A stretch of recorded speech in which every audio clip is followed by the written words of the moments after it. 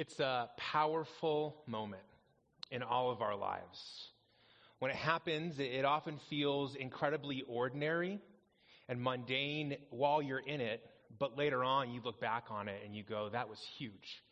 It often happens for us when we're children or in adolescence, but it doesn't have to happen in that period of time. But in that moment, something unlocks within us, and it sets us up for the rest of our lives, the trajectory of our future. What's the moment we're talking about today? It's that moment when somebody tells you that you're good at something. That first time that somebody points out to you, often somebody who's older than you, wiser than you, more experienced than you, that, hey, what you just did, you're good at. You did well at that. And the first time this happened to me, when it comes to a particular thing, I was a teenager, and I was standing on a stage kind of like this one, and I was reciting a speech that I had memorized. It was Henry V's speech at Agincourt in Shakespeare's Henry V. It's a great speech. Just reading it, you get excited and stirred, and I had memorized the heck out of that thing. And so when I gave it, I gave it all I had. And I walked off that stage excited, and people said, hey, you were pretty good up there. You weren't as nervous as we thought you would be. You kind of look a natural up there. And here I am, almost 25 years later, doing what a lot of you would only be caught dead doing. Speaking publicly. And those words from people whose names I don't remember, they played a huge role in the shaping of my life. Right now, what I want you to do is I want you to close your eyes. And I want you to imagine that time for you in your past, if you can remember. Can you remember where you were? Can you remember what you were doing when somebody said, hey, you're pretty good at this. You may have some future with this. Can you remember who it was that told you those words? Can you remember how old you were? Now I want you to open your eyes. And if you can remember that moment and that story, I want you to turn to the person next to you and share it. So right now, we're going to get some sharing music going, and I want you to turn to the person next to you and share that memory if you can remember it.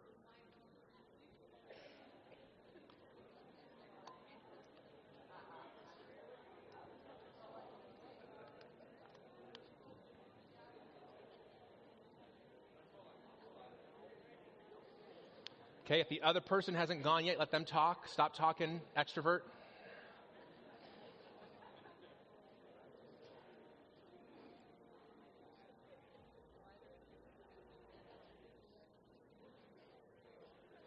Now, I start there because of where we're going to go in the message, but before I go any further, I just want to encourage you that if in the process of you thinking or you sharing today, a name came to mind or a face came to mind, I want to encourage you to tell them if you can, while you can. As a pastor, one of the saddest things for me is when I'm at a funeral or I'm watching somebody's family go through the grief and loss of losing them, and somebody says something in a eulogy or somebody writes something in a Facebook post, and the one person who needs to hear it can't. The one person who should be able to read it can't. And so I'd encourage you, if that person came to mind today, reach out to him while you can. Now, we started here because we're going to talk about in this message today the gifts that we've been given and how we are to use them. But a little bit of context. We started a series last week called Help, I Need a Relationship Reset. Because the last 18, 20 months have done a number on our relationships. Many of us know people. Well, maybe we used to know them. Now we don't know them anymore. Or maybe relationships that were very close are now strained. Relationships that once could hold a hard conversation now can't even hold a dinner conversation. And we're talking about how do we go back and hit the reset button and begin pursuing a healthy relationship with the people around us again. And we're camping out in this beautiful section of Scripture, Romans 12, 13, and 14, to guide our way through it. And if you missed the message last week, Our website is PrescottCornerstone.com. Click on the Watch tab and you can find that message. But today we're going to talk about resetting your attitude. Because our attitudes influence everything, especially the way that we show up in relationships. And so here's the big idea we'll be tackling today. That everything you have is a gift from God. So live accordingly. Everything you have in your life, whether it's a tangible thing or a relationship or an opportunity, everything you have is a gift from God. So live accordingly. I mentioned we're in this beautiful section of Scripture, Romans 12, 13, and 14. So if you have your Bibles this morning, I'd encourage you to open up to Romans 12. Romans is about 90% of the way through the Bible. It's after Acts and before 1 Corinthians. It's a letter that the Apostle Paul wrote to the believers in Rome. And he shares with them in the latter part of this letter about how they are to live in their relationships with others. We tackled verses 1 and 2 last week. We're going to tackle verses 3 through 8 today. And if you're here in the room, I want to invite you to stand with me as we honor God's word. Paul says this, "For by the grace given to me, I tell everyone among you not to think of himself more highly than he should think. Instead, think sensibly, as God has distributed a measure of faith to each one. Now, as we have many parts in one body, and all the parts do not have the same function, in the same way, we who are many are one body in Christ and individually members of one another. According to the grace given to us, we have different gifts. If prophecy, use it according to the proportion of one's faith. If service, use it in service. If teaching, in teaching. If exhorting, in exhortation. Giving with generosity. Leading with diligence. Showing mercy with cheerfulness." Jesus, we pray that not only would you help strengthen our relationships today, but we pray that you'd help us to reset our attitudes too. May our eyes and ears and hearts be open to whatever you want to say to us today. And I pray, Lord, that the meditations of my heart and the words of my mouth would be pleasing to you. In your name we pray, Jesus. Amen.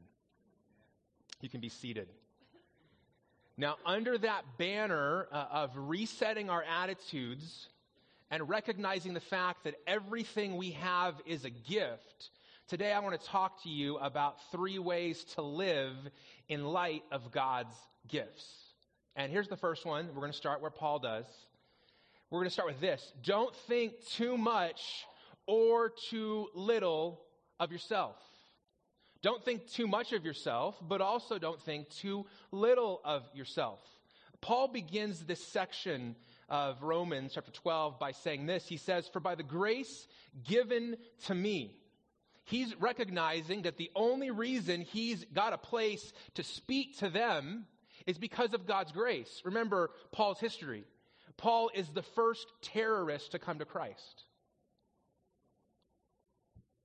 We use that word in our world, and it's a very loaded word, but in the day of Jesus and after, Paul was a terrorist. He was going out and murdering Christians, and they were terrified when Paul came to town. And so he's saying, hey, I'm writing to you today because of the grace that God has given me.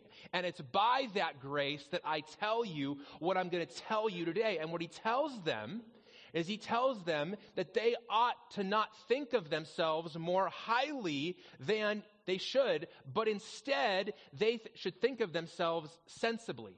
Now, that word there, think, comes from the Greek word phroneo, which means to think. It's a mindset or an attitude. And so he's saying when you think about yourself, the mindset you should have about yourself, the attitude you should have about yourself is one in which you don't think too high or too low. And the word picture that Paul is drawing here is of sobriety.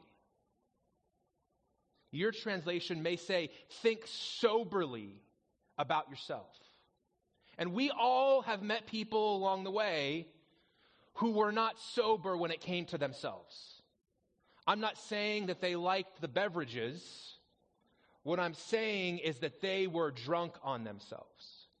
They were not able to see themselves clearly. There was something creating ambiguity or a lack of clarity in their own self-image. And what Paul is saying is when you think of yourself soberly. And in our world and in our day, we have these two temptations that kind of lead us away from sober self-image. One is pride, arrogance, the N-word, narcissism. We live in an age that seems to pour gasoline on these attitudes. I think that there was an era in which we thought no one cared about certain parts of our lives, and now we're posting and sharing as if everyone can and should care about those things. And if you're somebody who has a tendency towards pride, towards thinking more of yourself than you should, this is a difficult age to live with that challenge in. And Paul says, don't think more of yourself than you should. At the same time, though, the other challenge is also present in our world today. Insecurity, self-doubt, anxiety, thinking less of yourself than you should. I don't think it's disconnected that we are experiencing unprecedented levels of insecurity while we're also experiencing unprecedented levels of digital engagement. And what Paul is saying here in Romans 12:3 is that because of God's grace, you can have an accurate view of yourself. You can see yourself not more than you should or less than you should. Because of God's grace, you can think of yourself sensibly or with sober judgment. And that only happens because of God's grace. Our culture is not going to give you that. They're either going to overinflate your ego so that you're proud and arrogant and then later on celebrate your fall. Or they're going to fuel your anxiety and your self-doubt and your insecurity because they can make money off of that. And it's only because of God's grace that we can have an accurate view of ourselves. I love what Scott Sauls says about this. He says, only in Jesus are we fully known and fully loved, thoroughly exposed and never rejected. A couple weeks ago, NFL coach had his emails exposed for almost a decade. And he lost a $100 million job. I wonder what would happen if all of our emails got exposed. Every text message, every email, those of us who were around during instant messaging days. What would happen if all of those just got posted somewhere on the web for you? What would happen if you were thoroughly exposed? See, the beauty of the gospel is that Jesus knows everything about you. He knows everything about me. We are fully known to God. And in that place, we are fully loved and never rejected. And that's why what the gospel and grace offers us is not found anywhere else. And it's the only way we can think of ourselves clearly. But I want to go back to something I skipped over earlier in verse 3. Paul says, I tell everyone among you this. I'm not sure if you were aware of the dynamics of the church in Rome, but it was an incredibly diverse place. It was, in fact, the only place in the ancient city of Rome where the entire city came together. When Paul's writing to this, everyone among you, this is who he's writing to. He's writing to the rich and to the poor, the rulers and the ones being ruled, the slaves and the masters, the educated and the uneducated, the men and the women, the young and the old. You see, there is no caste system in the body of Christ. There is no hierarchy. This is a place where we are all on level ground. And even though I'm standing up here, I'm actually right here. I'm up here because I'm easier to see and the cameras catch me better. I didn't tell the team I was going to do this, so if you're watching at home, I may not look as good as I did 5 seconds ago. But I'm making a point that at the cross, the ground is level.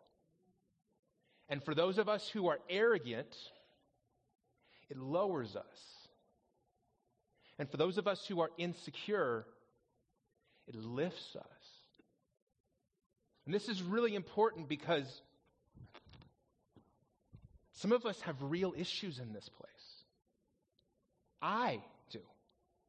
When I first moved to Prescott 5 years ago to become pastor of Cornerstone, it was a nerve-wracking, insecurity-producing thing. Because I had never done this before. And I didn't want to go around telling people, you know what, I don't know what I'm doing. That doesn't just engender trust and following. And I went back and I found something that a mentor of mine had given me. And I used it in a devotion with our staff. And this week I found it up next to one of our staff's desks 5 years later. My mentor gave it to me, and his mentor named Wally had given it to him. And he called it Wally's Wisdom. And Wally told my mentor, you have nothing to prove.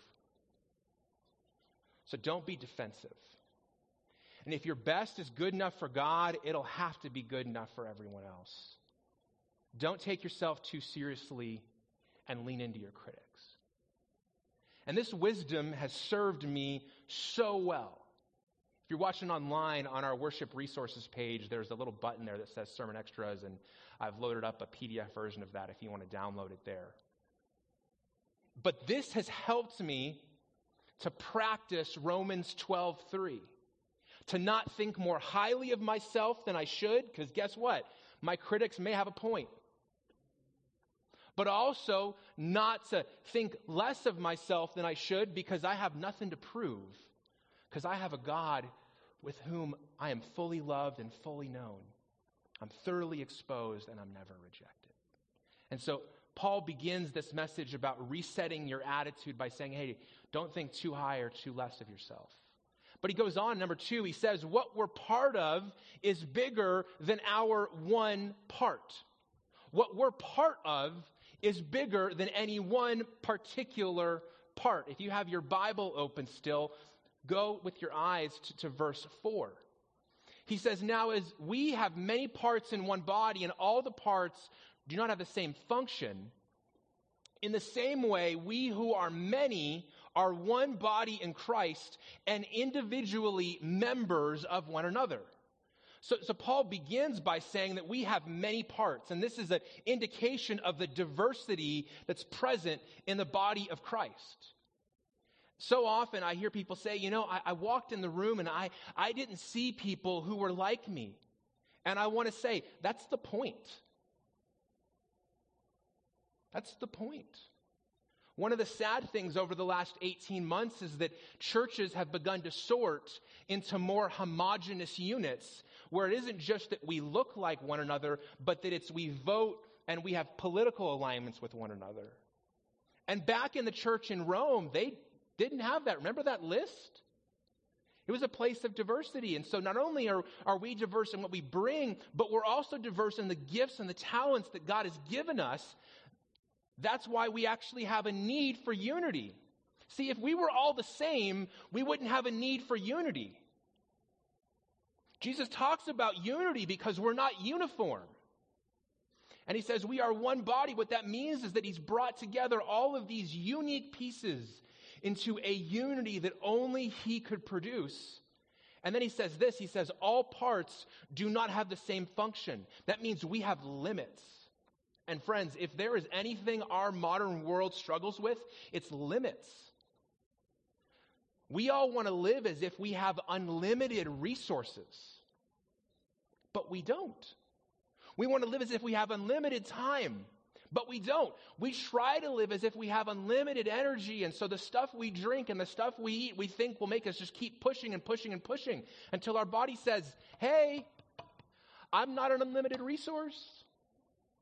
And so what Paul is saying here is that in the body of Christ, if you don't have all of the gifts, then you have limits of what you can do, and you need other people to lean on.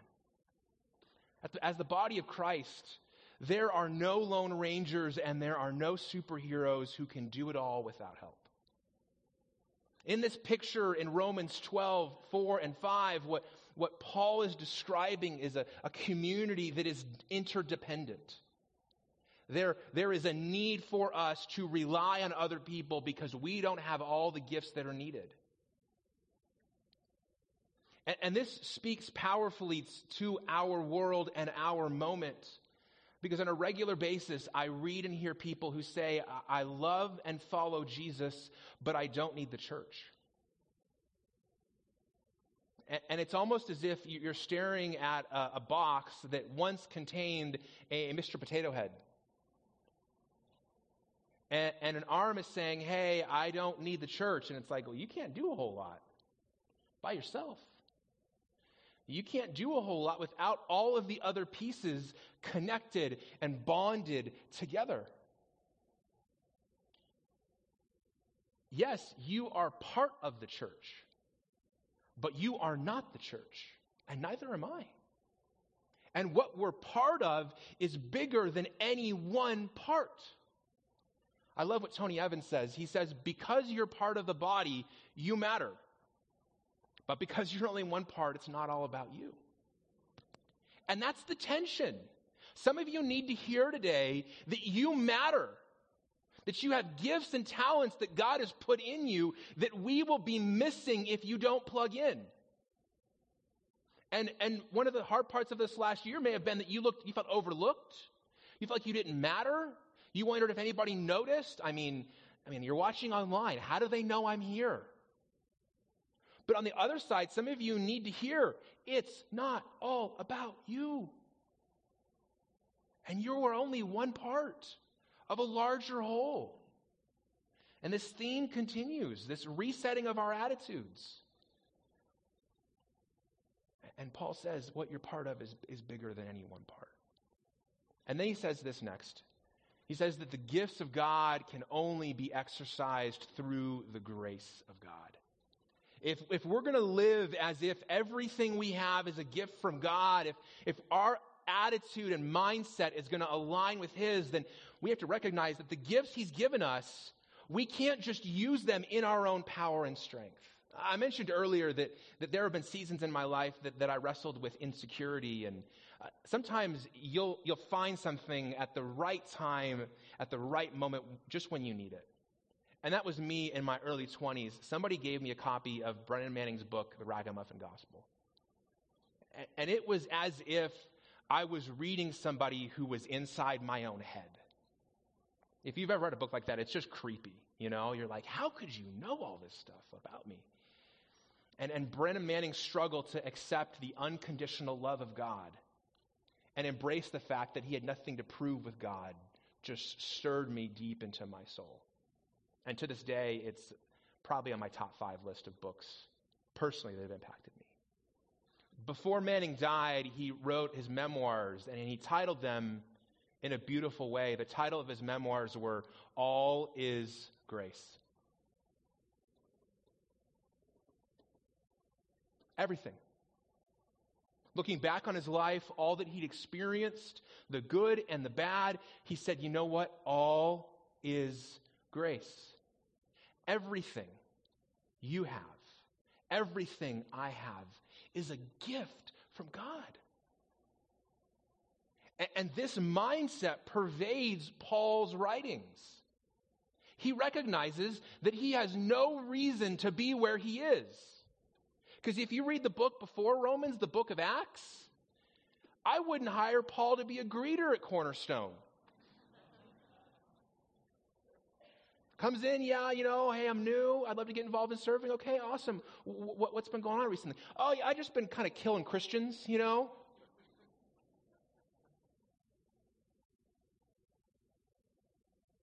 Sure, we'd love to have you serve. And Romans, 1 Corinthians, 2 Corinthians, Galatians, Ephesians, Philippians, Colossians, 1 Thessalonians, 1 2 Timothy, Titus, Philemon. All of them penned by Paul. All is grace. Everything you have is a gift. And that's why Paul writes, I think, so eloquently about spiritual gifts in his letters. Here in Romans 12, later on in 1 Corinthians 12, in Ephesians chapter 4, Peter writes about them in 1 Peter 4. He lists out, these are the gifts that God has put and deposited into the body of Christ, into individuals for them to use to build up the body. Now, this is not a message today about spiritual gifts. But the one thing I want to draw your attention to is this, that God's gifts come with specific directions. Now, I don't know how you are with following directions. I've found there tends to be two types of people. Those who jump in and start building and then realize later that you should have used the directions. If someone's nudging you right now, you may have a hint which person you are. And then those of us who read every letter of the directions before we get started. And what Paul says to us is that these gifts are awesome, but there are ways that we are to use them. It's not like God says, okay, here you go. Have fun using them. He gives them specific directions. He says, according to the grace given to us. So you're going to use these gifts according to God's grace. He says, if you have the gift of prophecy, then use it according to the proportion of your faith. If it's in service, use it in service. You can't have the gift of service and not serve people. That's the only way that gift works. If teaching, if exhorting is a Bible word for encouragement. And encouragement, giving with generosity. You can't have the gift of giving and be a miser, a Scrooge, stingy. Leading with diligence, showing mercy with cheerfulness. It's not like, I'm going to give you some mercy. You know, it's cheerfully. And the reason this is important is that I think sometimes we approach the gifts with the wrong mindset. We approach using our gifts with the wrong attitude. At our house, our kids have chores. My wife and I grew up with chores. Our kids have chores. Every night of the week is somebody's night to do dishes. You know, the dishwasher's there to help you, but you actually have to wash everything else in the sink. My kids have a hard time with this. They're like, I did the dishwasher. No, you have to do the dishes. And so there's chores they have to do. Now, I want you to imagine, if you're a parent, what would happen if you came home or you stepped back into the family living space and you found a note from one of your kids. And it went like this.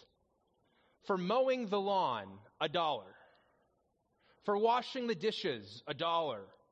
For making the bed, $1. You owe me, mother, $3. How would that go in your house? Because I'm just telling you, I have a guess how it would go in my house. How it would have gone in my house when I was growing up. See, they're using their gifts and talents, but they're using it with a certain kind of attitude. And friends, we bring this same attitude to church. Even here, I've heard phrases like, I've done my part, God. Or church, I've done my time serving.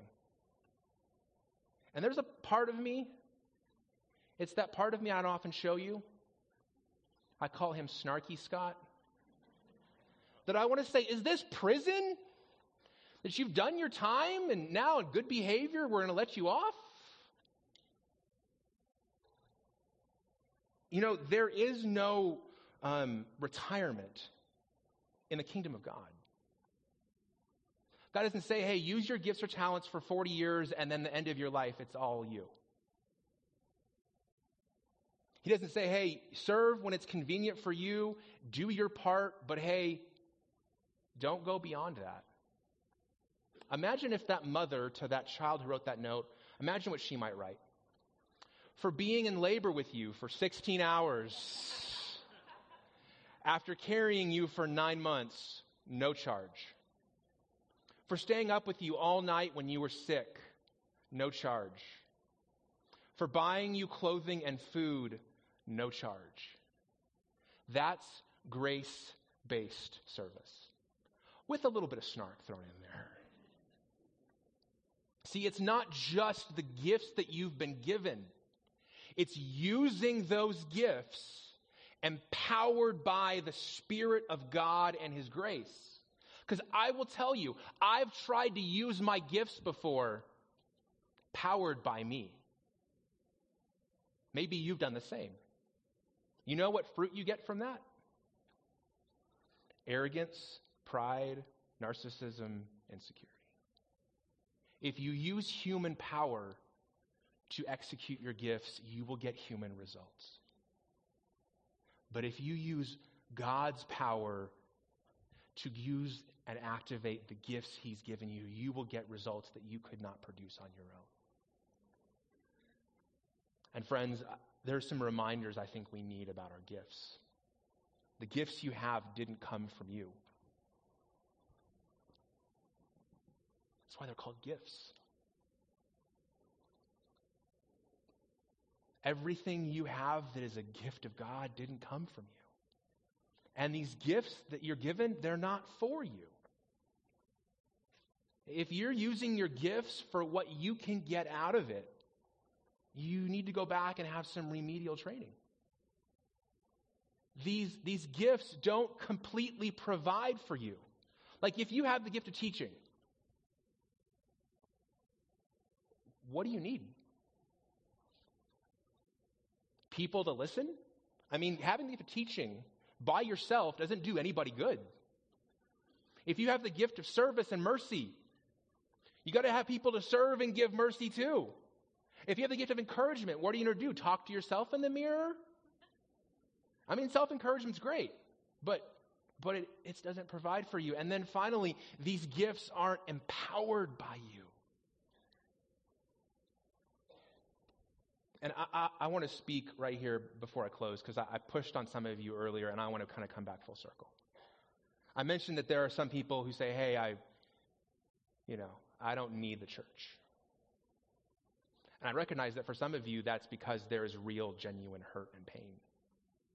You're not disconnecting because it's convenient. You're disconnecting because you're trying to care for yourself and not be hurt again. And we live in an era where church hurt is pervasive. I've talked about it here before. And so for some of us, we're like, I hear this body stuff, Jesus, I hear this stuff about you want me to be a part of something, Jesus. I just don't know if I can take getting hurt again. I don't know if I can take being vulnerable again. And I can relate to that.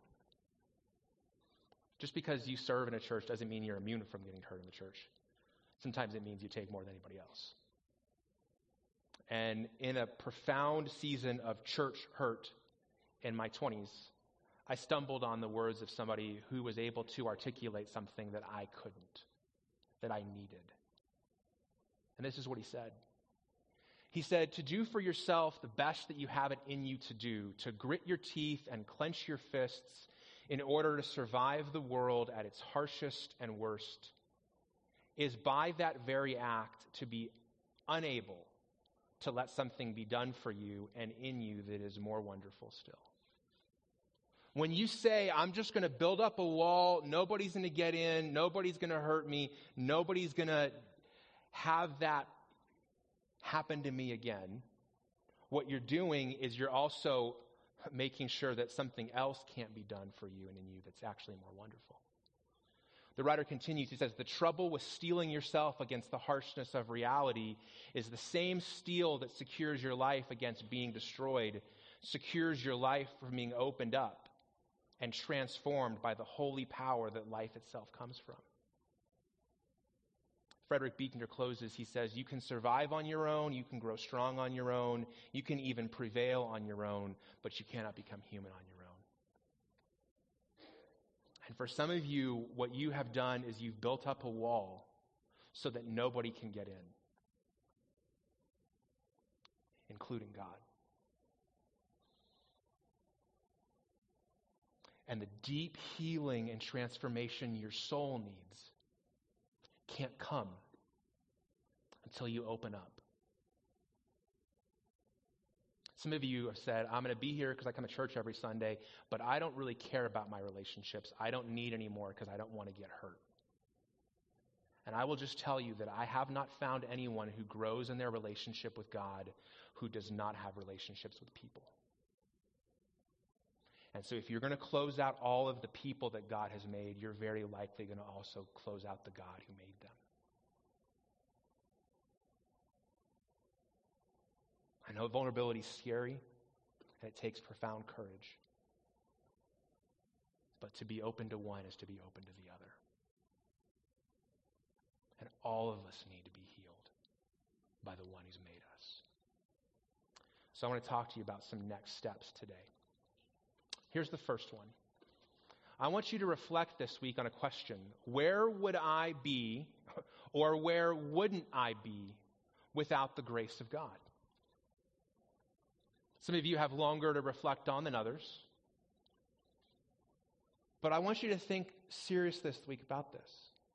Without the grace of God, where would you be today? Or where wouldn't you be? This week, I started thinking about the fact that I would not be married to my wife. We would not have gotten together, and we would not have stayed together without the grace of God. I'd be the father of one, not three, without the grace of God. Because we should have lost our twins when they were 17 weeks in utero. I wouldn't still be in ministry today without the grace of God. I would have quit. And I would never have found this church without the grace of God. And that reflection time this week that I've already had, that I'm going to encourage you to have, it was something my soul needed. And so I want to encourage you to do that this week. Number 2, I want you to research your gifts. Now you might say, okay, I need to do a Google search and I pull some books open. No, don't start there. 3 things. 1, I want to encourage you to get feedback from other people. Like we started with in the beginning. You know what happened in the days of Paul and everybody until about 50 years ago? People figured out their spiritual gifts without a test.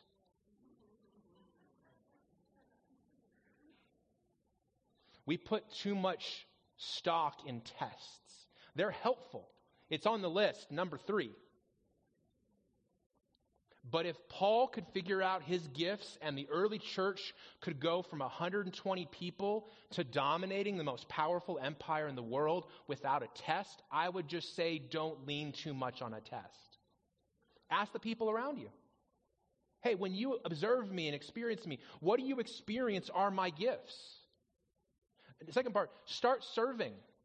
Most of us who know what our gifts are today, we didn't start out knowing them. And if you say, I can't serve until I know my gifts, friends, you're going to burn the limited life you have, waiting for the clarity you want.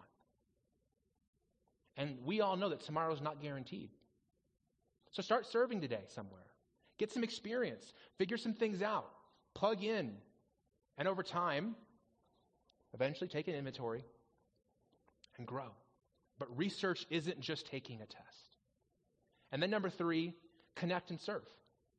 You got to have relationships to be able to get some feedback, and you got to have some experience to be able to draw on. And this is where I would encourage you today. There's an opportunity for you to serve here and now.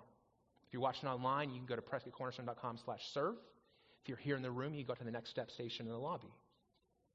I was so excited. We had about 6 or 8 people sign up to serve last week. That's awesome. And we could use 6 or 8 more. Not because we have needs, but because you have gifts. And everything you have is a gift. So live accordingly. Let's pray. Jesus, we thank you for your word. We thank you for the reminder that it offers us. And Jesus, more than anything else, I thank you for your grace. It's hard to imagine where we would be without your grace. And it's hard to think that we would be where we are today if it wasn't for your grace. And so we pray, Jesus, that our lives and our relationships would be saturated with your grace. We pray that you would give us the grace for the moment that we're in, for the moments that lie ahead. We pray that your grace would heal the hurt that we're still carrying from the past. Pray that your grace would open us up to the things you have for us in the future. Jesus, we pray that we would see ourselves and this moment through your eyes. And we pray that you'd use us. We've been through a lot in the past, but we believe that with you, the best days are ahead. So we pray that you would do exceedingly and abundantly more than all we could ever ask or imagine because of your grace at work in the church. In your name we pray, Jesus.